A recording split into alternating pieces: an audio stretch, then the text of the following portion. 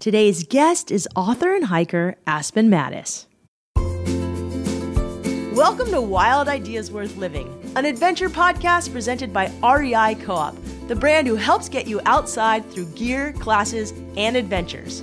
We talk to experts who have taken a wild idea and made it a reality so you can too. From people who have climbed the tallest peaks, started thriving businesses, and even broken records, some of the wildest ideas can lead to the most rewarding adventures. I'm your host, Shelby Stanger, and I hope you enjoy this show.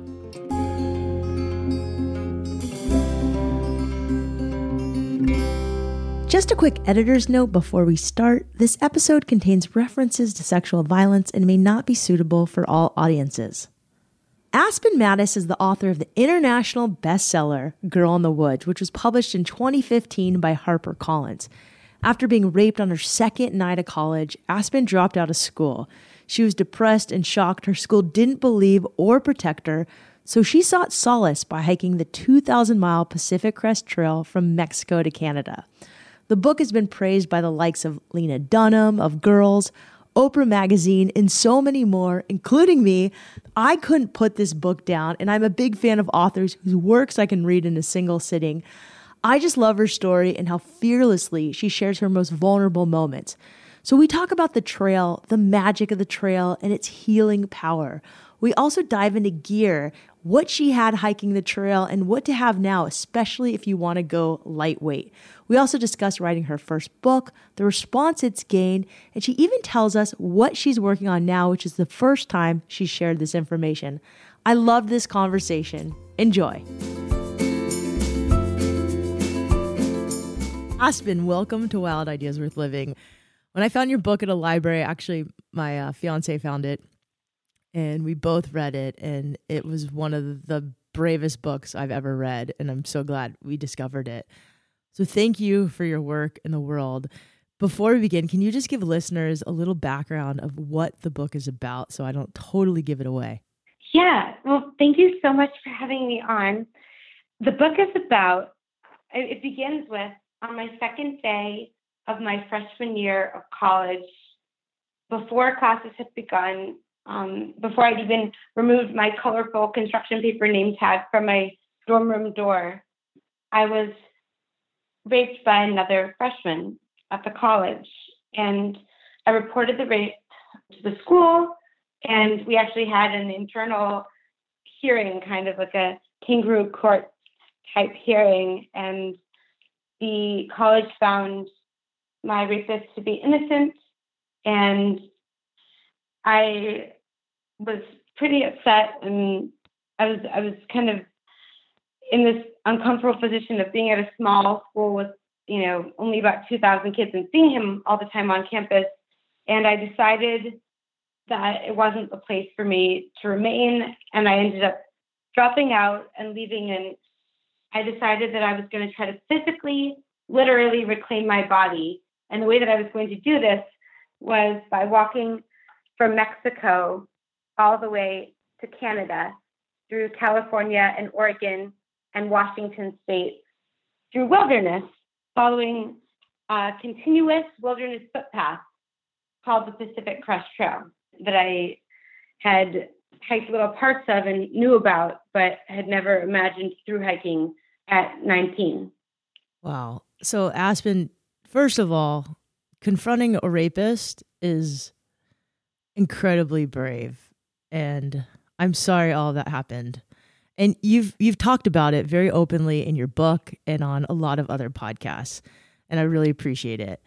And I want to talk more about it, but I'm really curious first, why the Pacific Crest Trail? That's such a good question. And I guess there's a short answer and there's a more complex answer.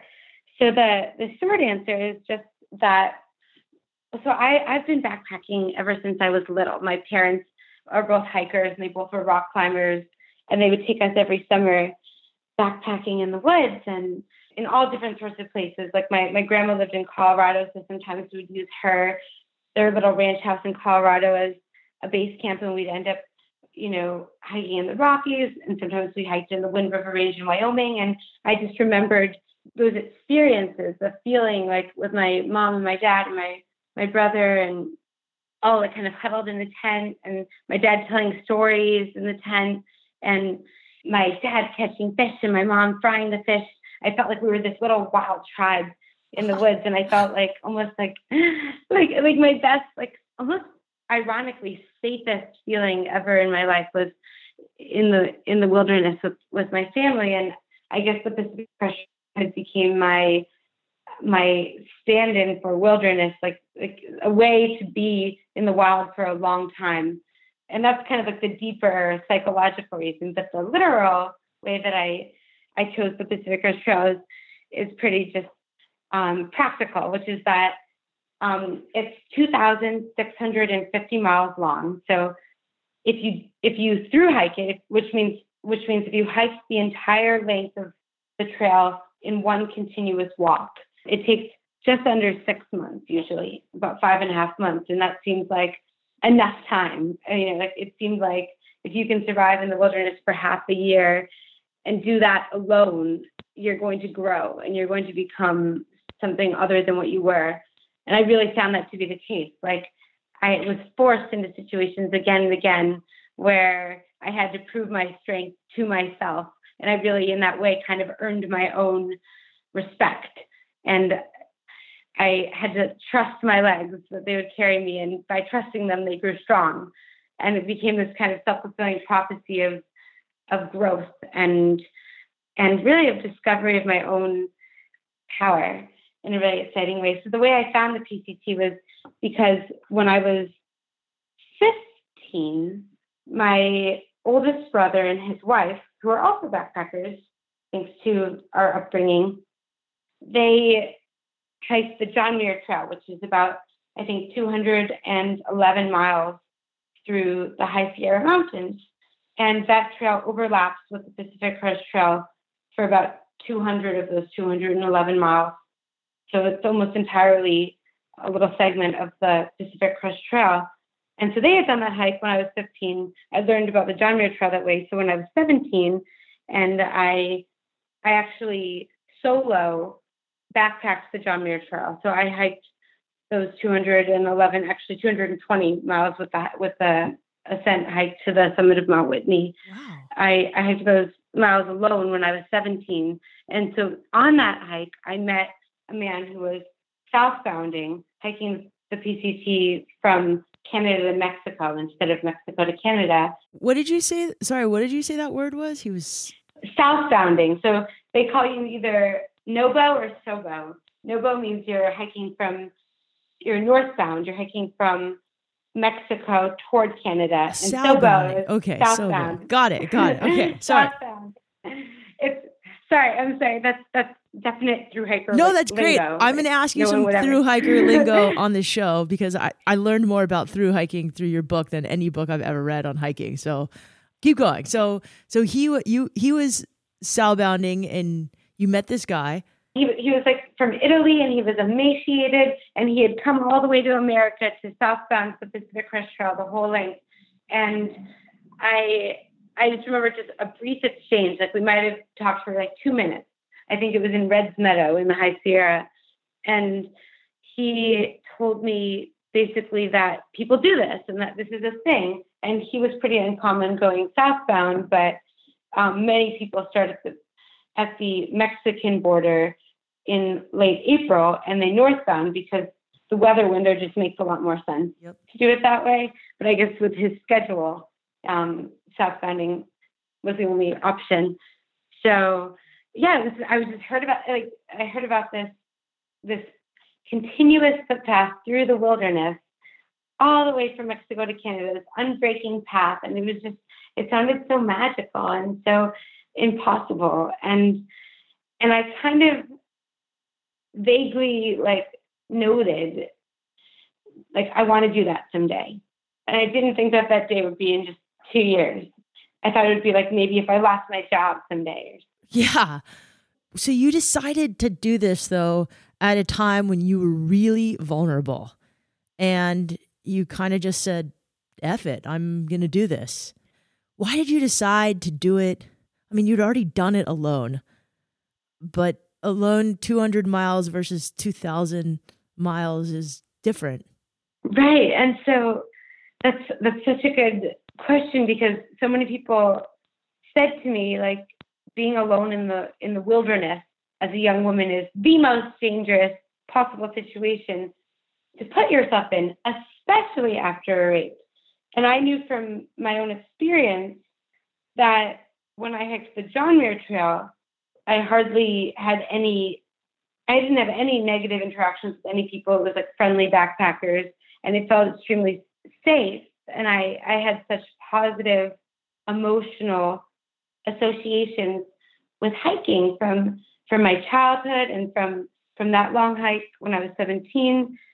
But then what I really didn't think through or foresee was that they were kind of right in that about 400 people attempt to through hike the Pacific Crest Trail each year, or at least when I hiked, that was the case. And of those 400, about 9 out of every 10 are men.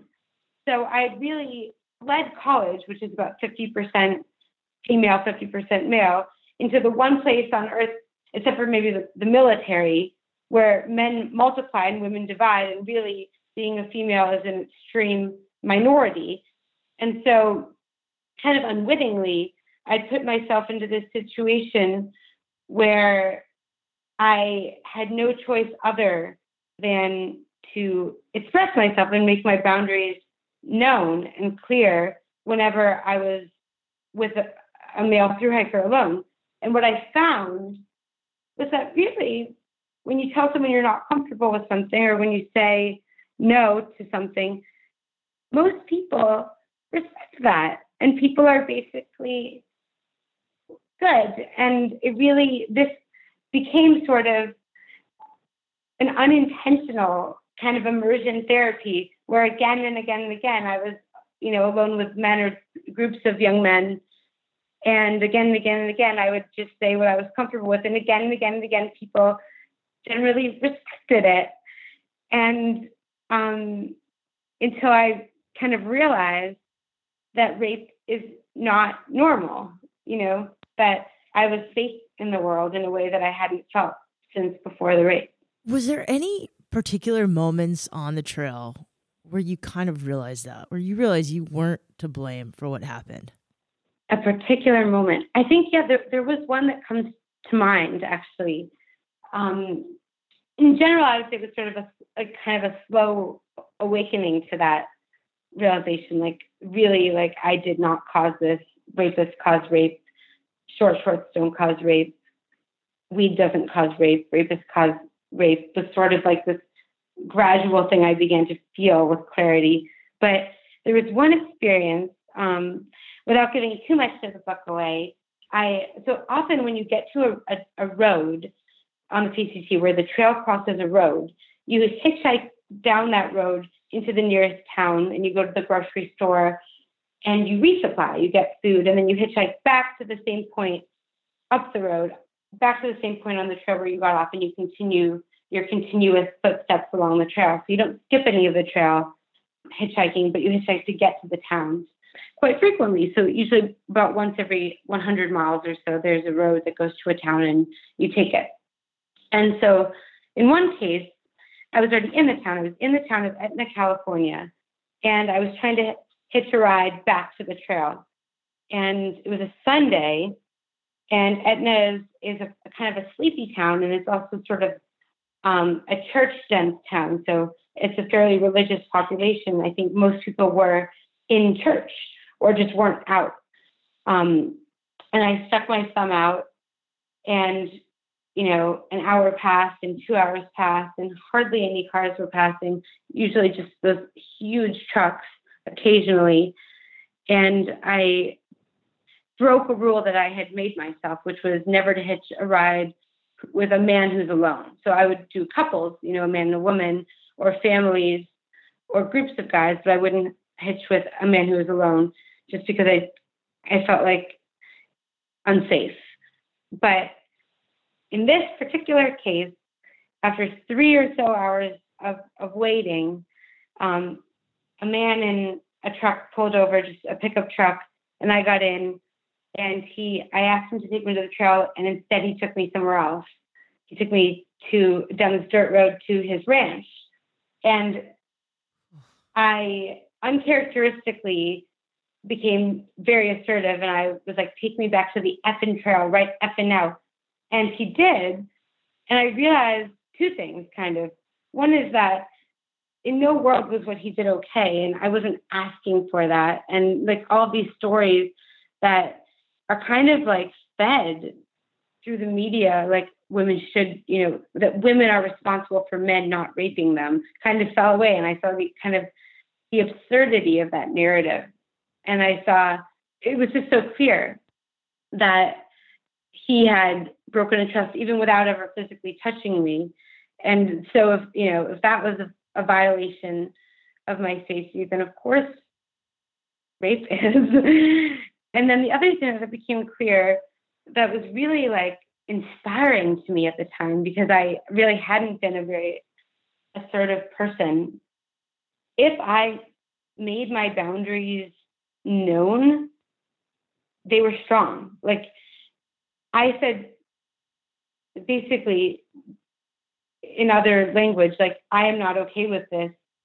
This is what you will do. And he did it. And I kind of discovered that, like, wait, what did you say? And you can so there were a few different exchanges, but ultimately the thing that got me back to the trail after a few unsuccessful kind of weaker statements was, take me back to the effing trail, right? Effing now, with, the real word. Yeah. And then he tried to convince me he was like, how comfortable are you on the back of a motorcycle? And I was like, I've never been on the back of a motorcycle, and I'm not. And he had driven me there in his truck, and I just like looked at him and I said, the truck works. The truck works. As I said it in a very just like, there's no arguing with this way. And he drove me back. And I realized kind of then, when rape does not fall from the sky like this random thing. It's not like, I appreciate the people who say something like, there's nothing you can do to decrease your chances of being assaulted. But really, that's a really disempowering story. It makes it seem like it's like this random, almost like natural disaster. And in fact, like, if you're blackout drunk at a party, you're more likely to be raped blackout drunk at a party. And that doesn't mean that it's okay to rape someone when they're blackout drunk at a party. That means that it's kind of the opposite. It means that your safety is more within your power than you're told. And to me, that was really empowering to realize that, like, I really did control my safety to a larger degree than I had believed. And once I knew that, I could do that. Yeah, I think that your words were really strong. You became really strong, and you asserted yourself in a way that saved your life, probably. Yeah, probably. And like, it's not that if he had done something terrible, it would have been my fault. Of course, that's also not the case. And I should make that distinction clear. It's that I had power in the situation. And if I believed that I had none, then I would have acted like I had none. So you talked about, that was an experience sort of on the trail, but sort of off the trail. Oh, yeah. Every day you walked a marathon, which pretty much, right? You worked almost a marathon or a marathon a day, and you had to develop this physical strength. So how much did this, like, developing physical strength sort of add to your mental strength? So in order to hike the entire PCT in one continuous, they call it a season, but it's really more like 2.5 seasons, you have to average definitely more than 20 miles a day, but probably like close to 25 or 26. And so that's what I did. And my average day was on the trail was probably about a marathon. And my biggest day was 40 miles. That was in Washington. And wait, how many miles in Washington? 40. 40 was my biggest day. In one day? Yeah. Damn, Aspen, in one day. And I could never have done that at the beginning. Like in the beginning, in the desert when I started, like a 20-mile day or a 22-mile day just felt like absolute maximum of my capability. And I found that as I hiked, I became just, not only fitter, but mentally tougher and more able. It's sort of like it became walking or hiking became the new normal. And like, it was almost like walking for 20 miles was the same as sitting for the equivalent number of hours, or, it became like what my body was used to. And I realized that really your body can get used to just about anything. And it became really like, it's a strange thing to like be at your peak. I'm sure like as a surfer, like to be at your peak physical fitness, it affects so much more than just your performance. Like physically, it affects like the way you feel in your body. Like I felt like almost like more graceful than I had ever felt, and just almost like a small machine. Like I could really I could handle anything, and like nothing like 20 miles I can do that in the first half of the day. Like everything became like almost like I felt myself fulfill on my physical potential, and then beyond that, in a way that was just exciting. Like it's like, what am I going to discover I can do next? Well, not only that, but you were developing strength in nature. So were there can you maybe just describe parts of the trail that you found magical or beautiful so we can just get a picture of it? Because I've done a lot of podcasts this year about the healing power of nature. I mean, we even interviewed a woman who wrote a book called The Nature Fix that proves scientifically why nature is so good for your brain and your body and your emotional state. Yeah, I'd love for you to just take us to the trail for those who haven't been, and maybe some of the most magical parts. Oh, yeah. So the PCT, it's just extraordinarily beautiful and so diverse. Like there are probably 4 or 5 different sorts of terrain. So first you go through this dark desert that's like hills of basically dust with little shrubs, and the sunsets are just absolutely spectacular. You can see for farther than I'd ever been able to see standing on the ground, because at the top of a desert mountain or top of a desert hill, you can really see all the way from the desert, you can see almost all the way to the Sierra and nearly to the ocean, not quite, but it's just absolutely spectacular how the hills unfold under themselves and how they kind of absorb light. And at sunset, they almost become this kind of almost like a black, like almost like silhouetted, and the sky is just electric by comparison. And so really I didn't like the desert at first, and I grew to love it. I grew to really feel its magic and its like mystery. And there was one spot, again, without giving away too much, but one spot in the desert where something that actually feels like magic occurs. And I won't give away what it is, but it's a place called Oriflamme Mountain that actually sparks. The mountain itself sparks, and there are these orbs of light at night, and they seem like magic. They seem almost like floating orbs of light of different color. And that was really spectacular and like just exciting to see. But then I would say my favorite terrain is definitely mountains, and the granite mountains of the High Sierra are spectacular. There are these just bright blue alpine lakes that are just this clear, bright blue, the color almost like a more intense sky. And the mountains reflect in them almost like a mirror because they're so still. There's like this magic, like double mountain, like this doubling of the entire scene as if the ground were a mirror. So you see the sky and the peaks and the snow all in the water. And from a distance, that's always so beautiful when you descend to a lake like that. Wow. And yeah, the waterfalls were gorgeous. Like Washington State was it was misty and filled with waterfalls, and often like rainbows of refracted light were caught in the waterfalls. There were so many rainbows in Washington, and there were mountain sheep. I loved those. and it just smelled like moss and like rich soil. And there were these beautiful alpine huckleberry fields in Washington that I would love to go back to. They were just like these rolling hills almost like above the mountains. It was like these kind of alpine ridgeline huckleberry patches. And you could just, you could eat all the huckleberries you would ever want. This was in early September. Which had to have been really nice because I'm sure you're eating like packaged food most of the time. Yeah. Yeah. Fresh food was the most exciting thing in the world. Like I would fantasize about watermelon.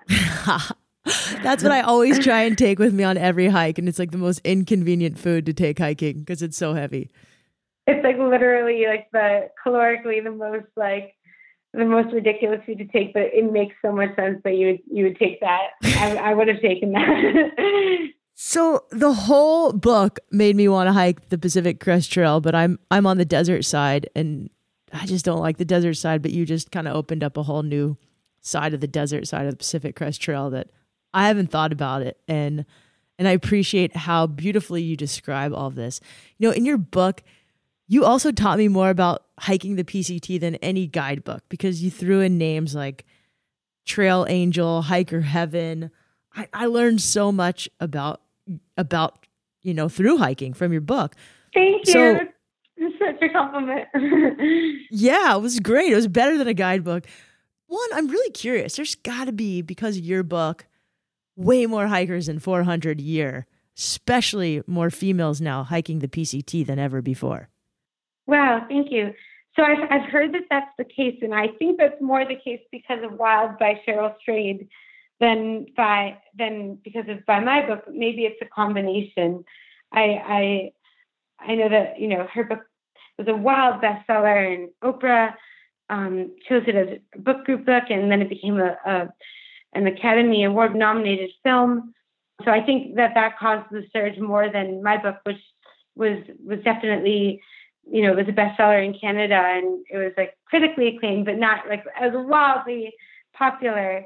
But I think probably I've heard from people who've like found me on Facebook and like messaged me, or who have found my email address, who said that they hiked the trail because of my memoir and it's changed their life. And those are the messages that really that made my week. But I do wonder what the climate is like on the trail now. Well, someone said that the kickoff party got canceled because there's just too many people.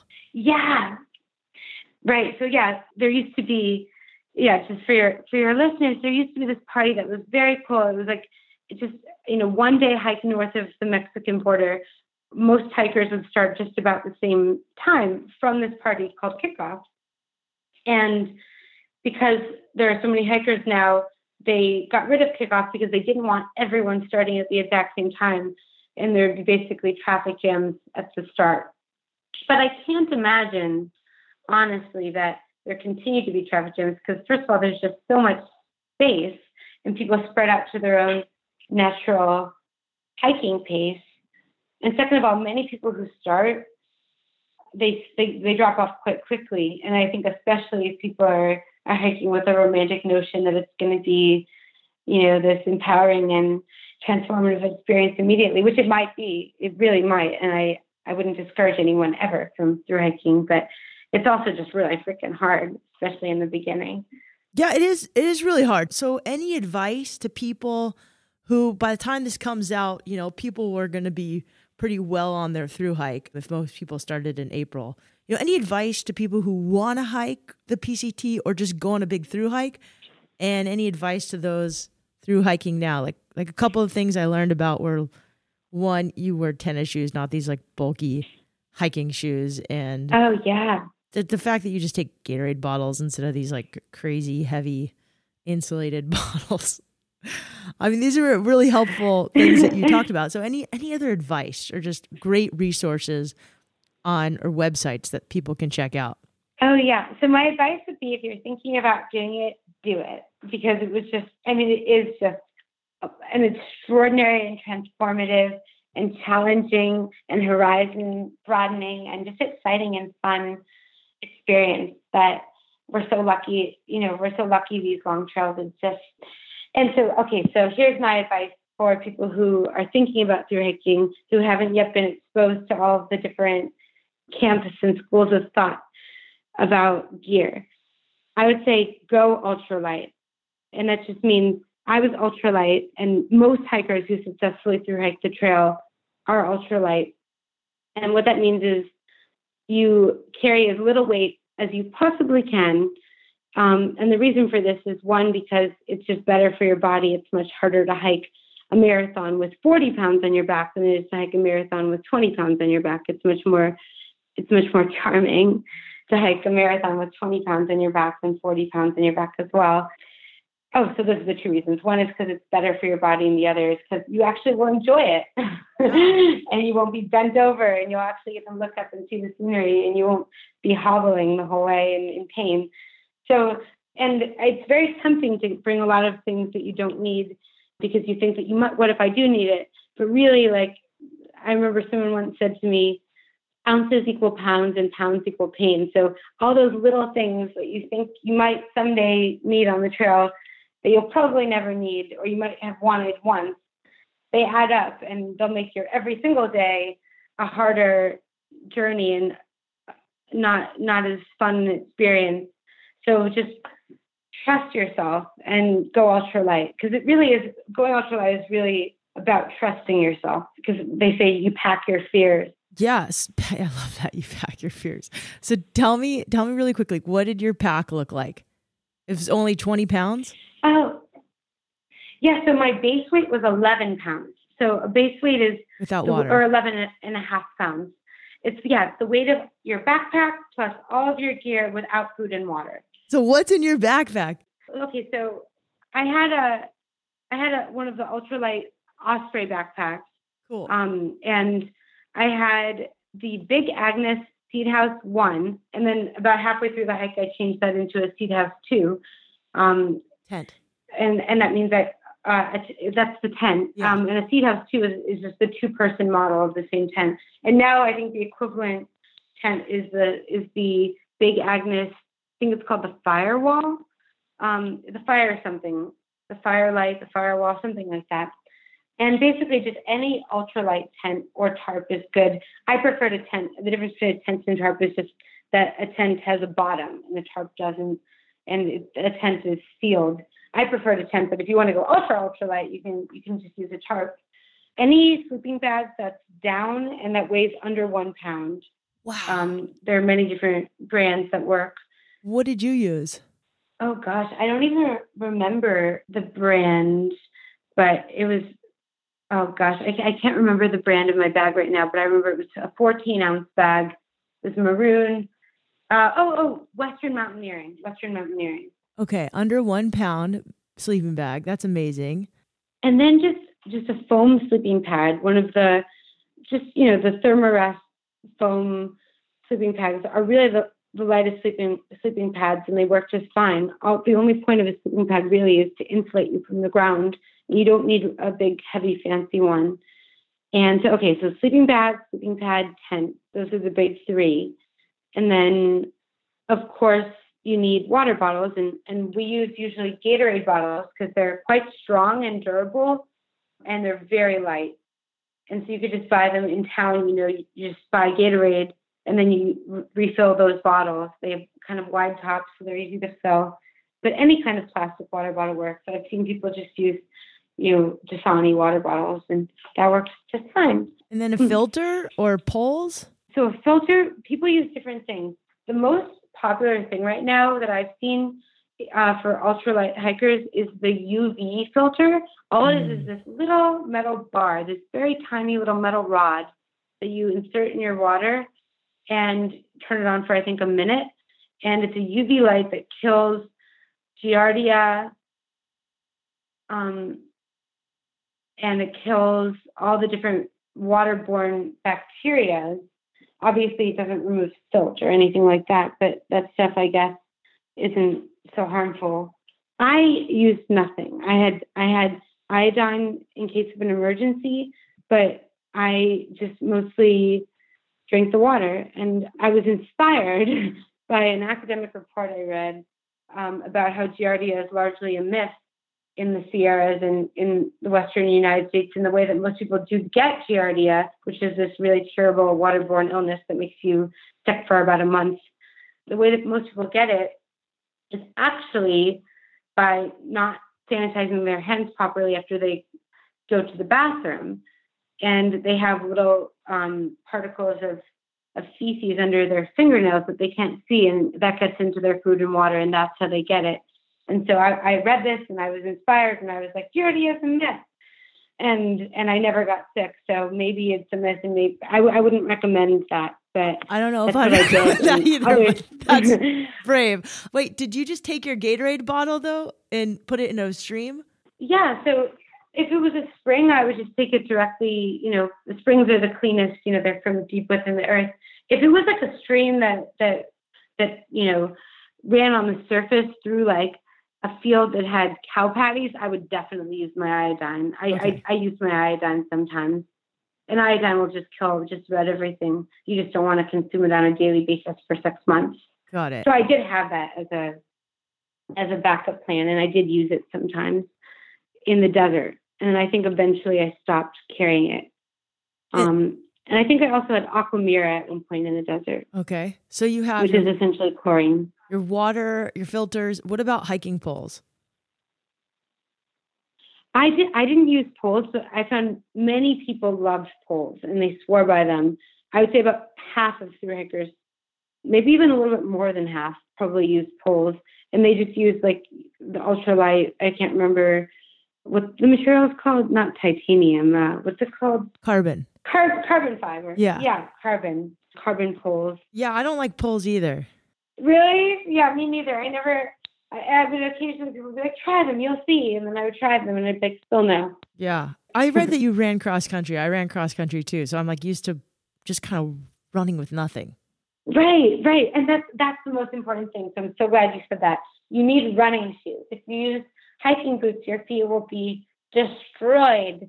Your toenails will be black and they'll fall off, because the fact is, even if you have the best fit hiking boots in the world, hiking boots are stiff and they're designed for ankle support and they're designed to be stiff. And the abrasion of that, your foot rubbing against the stiff leather or the stiff plastic for that many hours every single day will cause blisters and will cause pressure in whatever places that your foot, kind of sticks out depending on the shape of your foot. But there's really no way to use hiking boots and to not have either blisters or abrasions or to have toenails blacken and fall off. And running shoes, they're mesh, they're light, and they're designed for miles. They're designed to let your feet breathe. So trail running shoes, how many did you go through? I went, I think, through 5 pairs. So about 500 miles per pair. And I used the Nike Triax 13, I think, which is just a cross country, training shoe. It's the same shoe I used in high school, actually, when I was training. Yeah. But I also think that trail running shoes are also great. They're kind of like a nice, happy medium. And as long as they're light and they're breathable, because imagine like if you have, an extra pound and a half on each foot, that really adds up every time you take a step. Also, it makes it a lot harder to go long distances with ease and with comfort. Yeah, I've been using these Ultras and ALTRA. They've been really great. And there's a lot of companies coming out with ultralight gear. It's so cool. And did you cut your toothbrush off, or what did you do about that? So it's, I actually don't remember. I don't think I did. Okay. Most people did. Many people did. They cut their toothbrush in half so it's shorter and it weighs half as much, which makes total sense. So funny. And I don't remember doing that. But if I didn't do it, the reason I didn't was just because I didn't take the time to do it. It's a good idea. Why not? Yeah. What's the food that you had, like, because hiker food's kind of gross, the kind you get already mixed. Some of it. What did you do? God. Imagine you like vegetables and fresh foods. You seem like you're healthy. You did cross country, you're a runner. Most runners I know enjoy eating healthy. Yeah, so that was actually probably one of the hardest aspects of the trail for me, which is interesting. Like most people, I think would say like not showering for a week at a time or like, not having a bed, would be the hardest part. But for me, like the repetitive and like just really you get sick of just about everything that you can carry. At least I did. But there are kind of two ways to go with food. There are two options. One is you can decide what you're going to hike before the hike starts and package it in boxes. Like you could have, freeze-dried dinners. You could have, whatever things you think you might want. And you could mail them to the post offices, CO, like care of general delivery, to the little post offices in the towns along the trail. And so you could eat the things, that are nutritionally balanced, that you've pre-planned. And I found that many like older couples, like recently retired couples, did that, and fewer young people did that. However, what I found, which was really kind of like in my like not planning immature way, very gratifying. What I found was the people who had done that, they were so not wanting to eat the foods that they thought that they would be wanting to eat. And they ended up just buying the foods that they were craving and, putting a lot of the food that they had mailed themselves in hiker boxes to give away to whoever needed it quite often. Because you can't really predict what your body's going to be craving months in advance. And like, I never would have predicted some of the strange things that my body would be craving that it was basically telling me I needed. Like, and like, so the obvious things to carry are like, like almonds and dried fruits and things. You could make a pretty balanced diet just minus fresh foods, but the things that you're craving might be totally not aligned with what you've packed. And sometimes there's nothing you can do about that. Like you can't carry watermelon, but there are some things you can, like maybe like for me, like I went through phases where I was really craving fat, and I didn't expect that because I didn't eat a lot of fat in my diet normally. So I was craving like cheese. Like I would eat like 8 ounces of hard cheese in like one day. I was eating about 4,000 calories a day. Wow. And you didn't pack a stove? And I didn't. So I went stoveless. Thank you for mentioning that. I really recommend going stoveless. It's easier to carry enough calories, and a stove and fuel and all that is a lot of extra weight. Though I did appreciate when I got more meals even more, probably because of that. But yeah, I would say maybe about less than half of thru hikers go stoveless, but a significant number do. And because if you're bringing a stove, you're either eating a lot of pasta. I suppose you could bring like quinoa or something like that, but you'd have to carry a lot of fuel in order to cook it through. Or you're eating a lot of prepackaged, like, what are those called? Like mountain. Yeah, you're eating those freeze-dried. Yeah, freeze-dried dinners. What did you eat for dinner then? Like what's typical? Oh yeah, they're typical. Let's see. So I went through so many phases with food, but a lot of nuts, a lot of cheese, a lot of wheat thin crackers. I became a big fan of Triscuits and wheat thins. A lot of protein bars and granola bars of different types. There was no differentiation, if I'm being honest, between what I ate for dinner and what I would eat throughout the day. A lot of peanut butter, sometimes Nutella, a lot of junk, honestly, a lot of like chips, whatever I saw at the gas station or at the small town grocery store when I was resupplying that just looked really appealing. I would sometimes regret buying like. Sometimes I can't think of a good example, but I think one resupply I bought like this off-brand Oreo, like it was like the store brand, like, and I bought a lot of them because they were so cheap. And like the first 10 cookies were good, but after that, like I couldn't face them. I would look at them and think of like my mouth being coated with wax. Like, oh, gnarly.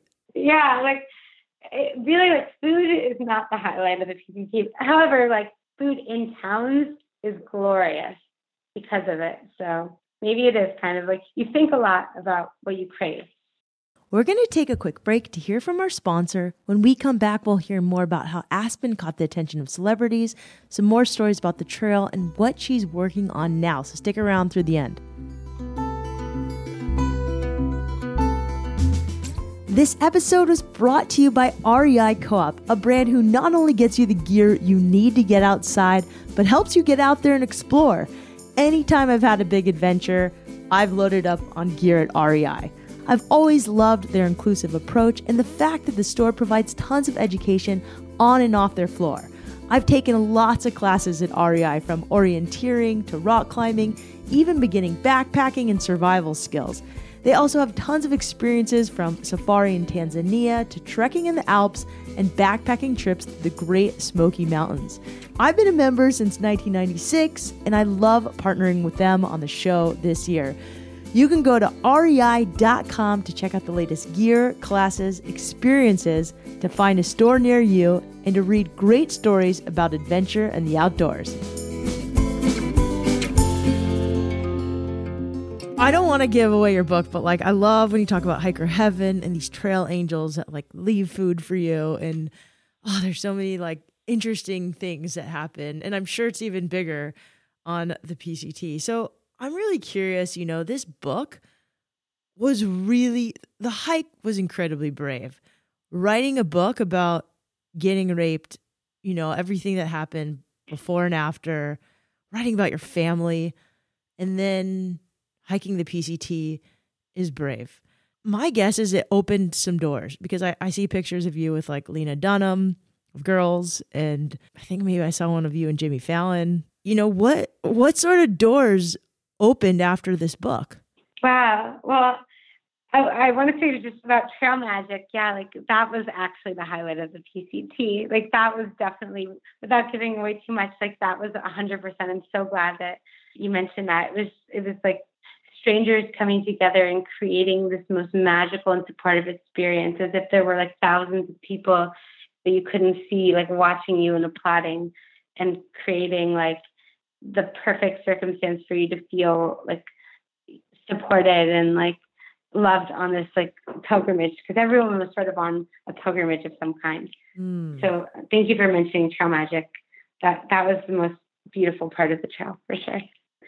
So after the book came out, I was totally astonished by how many people who I admired either read the book and reached out to me, or heard about the book and reached out to me and wanted to share it with their fans or the people who are listening to them.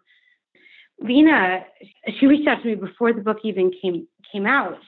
I had met, just by chance, John Cameron Mitchell, who was one of the directors of Girls, at a coffee shop where I wrote most of Girl in the Woods, Joe Coffee in the West Village.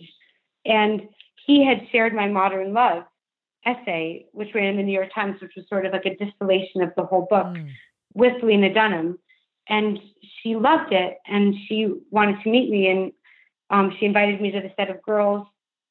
And of course, I went, and we started to talk about, she was interested at the time in playing me in a possible movie of the book I was writing, of Girl in the Woods. And we became friends that way. And though the movie thing went in a different direction, she ended up writing her own story of her college date rape in her memoir. And she wrote to me when that came out, saying that, she said, "Thank you for making me brave enough to share my own experience." And so that became really that was so cool, because she was a hero of mine, and I loved Girls, and I was aware of her long before she was aware of me. So, but yeah, I was so happy and excited when the book came out, and I got to see that people were reading it and feeling it and touched by it. And I got to hear so many stories from people who I'd admired, who had experiences that they felt they could open up about now, and that they could share with me. And I was saddened to learn how many of my friends and how many people who I admired, who reached out, had similar experiences of violation either in college or often in childhood, how this is this kind of like silent, dark epidemic that's now no longer as silent as it was when the book came out with the Me Too movement, but still like epidemic that, it's so easy to think when something like a rape happens that you're alone and that you're like the only one, and that is so not the case. And it's really the power in sharing, for me, of sharing my story, was that I got to really feel and see the extent to which that is not the case. You said 1 out of 4 women will experience some sort of sexual assault in one of the podcasts you did. Yeah. I think I've seen different statistics, but I've even seen 1 in 4 women will be sexually assaulted during their college education. And that to me is just like, it's both unfathomable and just like a symptom of something so much bigger than that fact. There's no other violent felony that isn't taken seriously enough to frequently result in a conviction. Only 3% of rapes end with a conviction. So 97% don't. So there was a website you recommended if someone experiences this, or someone listening, has experienced sexual assault, that there was a site or a phone line, a hotline, RAIN. Yes. Oh my gosh, yes. It's called, RAIN, the Rape, Abuse, and Incest National Network. They have a 24-hour free, anonymous hotline where someone who is like compassionate and experienced and knowledgeable is available. Like anytime you can tell them anything. And I remember when I called RAIN, the woman, she was so kind, and she stayed on the line for so long. When she stayed on the line when I was just crying, like I wasn't even saying anything to her for most of it. And I remember she told me, I think I said it earlier, very like, kind of swallowed, but I'll say it slower. She told me, shorts don't cause rape. Marijuana doesn't cause rape. Rapists cause rape. It's really that simple. This is not your fault. You didn't cause this. It was exactly what I needed to hear. And like now, it sounds so obvious, but at the time, it didn't feel obvious. Yeah. Well, thank you for sharing that. To those of you listening, we'll have links in the show notes on where to find that site and that hotline. Aspen, what are you doing now? I'm so curious. So right now, I'm so excited to share this because I haven't shared it publicly yet. I'm working on kind of the sequel to Girl in the Woods, and it's called Missing Person. And it's about my husband was a literal missing person for a time, and it's the book about really the experience of his vanishing and what happened, and kind of joining with his parents to try to find him, and bonding with my in-laws through that, and then kind of the awakening that I experienced in the forced independence and solitude that I hadn't foreseen, obviously, when I got married. I definitely thought, as people do think, that we were going to be together forever. What's the book called? It's called Missing Person. Okay. And so it picks up pretty much where Girl in the Woods leaves off. And it's about the creative awakening I experienced in the wake of my husband's disappearance, and also about what happened to him and the way that he disappeared and how people disappear in that particular way. And it's also a really exciting story about like creativity and finding your calling and about awakening. I can't wait to read it. The publisher has got to send me a copy. I want an early read of that. That sounds awesome. Thank you, because I'm sure that was also a really hard book to write. Are you teaching writing right now at one of the universities in New York? So I taught writing at Gotham Writers Workshop in New York, and then I taught two seminars, breakout seminars at Columbia University, Or but Columbia? not writing actually. Oh, interesting. They were about policy reform. We were trying to create a revised sexual violence response policy for all of the Ivy League institutions. And Wow. so I worked with some representatives. It was so exciting. Representatives from each of the different Ivy League colleges. And basically, we discovered the issues because there was no uniform policy. And some policies worked well in some ways, and some had some unforeseen consequences for for the victim, and some had some like unintended consequences for the accused, and some seemed fair or unfair in different ways. And really, what we were trying to do was come up with a policy that was both compassionate and effective, Mm. and one that didn't leave, that left, the accuser feeling also like that they had rights and that they weren't, guilty until proven innocent, but also left the victim feeling safe because often, the accused and the accuser were in classes together in the same dorms. Like I was in the same dorm and lived in the same place as the boy who raped me, and that made it really difficult. And so there were all these different things that worked in some policies and didn't work in others, and we were trying to come up with a policy that was effective and compassionate and really would change the culture on these campuses. And it was a really wonderful experience to get to lead that. Yeah, thank you for your work. That's awesome. Thank you. Aspen, I feel like I could talk to you for hours. You need to come to San Diego. When you go to LA and have to meet with agents about your movie, let me know. We'll take you surfing.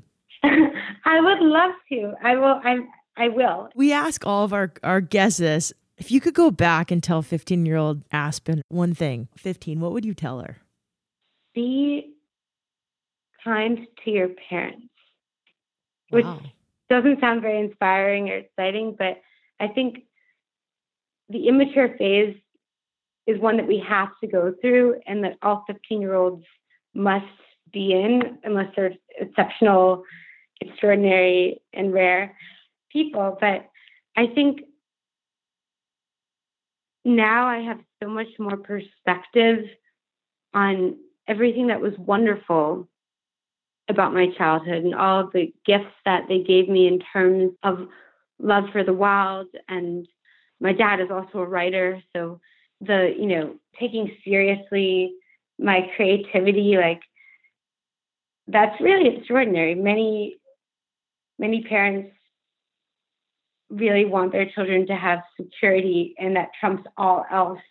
So every parent is really, I think, doing the best they can. And I think our parents generally only fail out of love, not out of malice. And like remembering that is hard, but it's also really, the fruits are great of realizing that.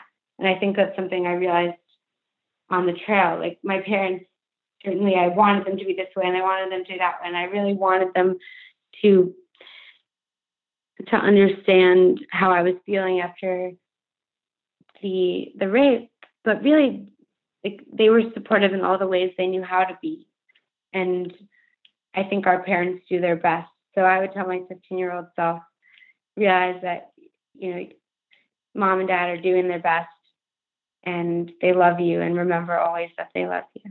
Mm, that is great advice. And you were really honest about your parents in your book. And I found that really refreshing. Yeah, it sounds like you have a great relationship with them right now. So that's awesome. If you could throw any party, Aspen, who's coming? Like, what are we eating and drinking, and where are we? Wow. Any party. I would say we are like all camped out together I know where we are. So in the plateaus in Colorado. So these big, beautiful, like just green grass fields that are at 13,000 feet. They're just like above the mountains in southern Colorado. And we've all either hiked up there or driven up dirt roads in Jeeps, and we're all camped out. And who's there? Let's see. So obviously all of my close friends, like my friend Karina and all of my friends from New York and writers and my friends from childhood. I would say all of my friends from the PCT who I haven't seen in so long. And then also all the writers who I've never gotten to meet, whose work I've loved, like Maggie Nelson, and definitely Cheryl Strade's obviously there. You're there, obviously. And I'm going to give away something now, but my boyfriend's there. So my husband and I aren't together. I mean, we kind of figured that, Aspen, but it's okay. It's still going to be a kick-ass book. You deciphered the mystery, so... Well, I'm glad you have a boyfriend. Okay, your boyfriend's there. What sort of music are we listening to? Let's see. Well, if we're in the mountains, I think we should be listening to some honestly, like Bob Dylan. Yep. Yeah. Cool. Maybe some Bruce Springsteen too. Love it. If you could, we ask our guests always this last question. If you could fly an eco-friendly plane, one that's good for the environment somehow, and it had one of those banners that flew around behind it with a message. What's that message to the world right now?